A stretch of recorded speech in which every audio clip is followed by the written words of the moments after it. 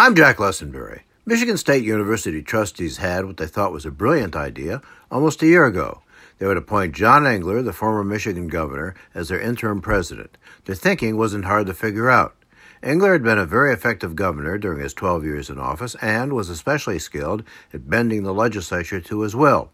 He was a highly partisan Republican, and the legislature last year was even more Republican than it had been when he was governor. The 8 trustees, 4 Democrats, 4 Republicans, thought Engler would be able to safeguard their appropriations, get what they needed from Lansing, and get things done. They went through the motions of interviewing his predecessor as governor, Jim Blanchard, but the fix was in, and they chose Engler. But they should have known better.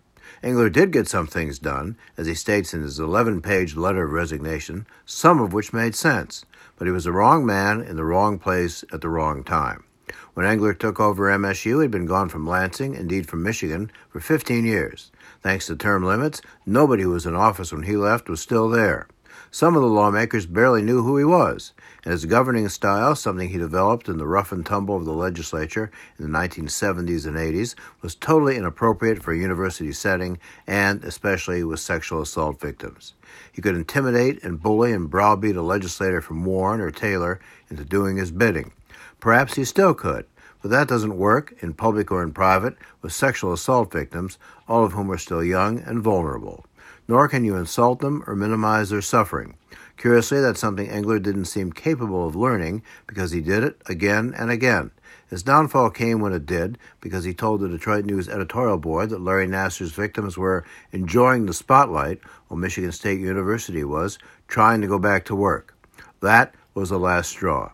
Engler was given a choice yesterday, quit or be fired, which is really no choice at all. The opening sentences of his resignation letter to Chair Dianne Byram was truly Nixonian.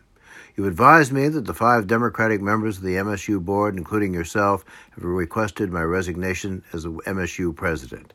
The election of 2 new Democratic members have created a new majority on the board. In other words, he'd like us to see this as merely partisanship on display. That ignores the fact that the Democrats on the board unanimously supported his appointment a year ago. They weren't being partisan then, and they weren't being especially partisan now. They wanted and want things fixed. Now the trustees have to decide who will succeed John Engler when the search finally gets underway for a permanent MSU president.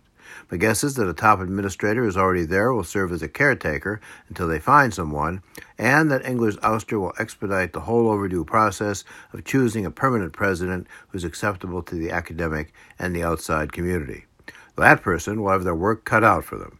Let's hope MSU's next leader has the right skills to do a job that, after a brief honeymoon period, is almost guaranteed to be terrifically hard. Let's hope the board picks someone who doesn't want just a job, but welcomes the challenge of reforming the culture of one of the earliest and most important land-grant universities in the nation. I'm Jack Lessenberry.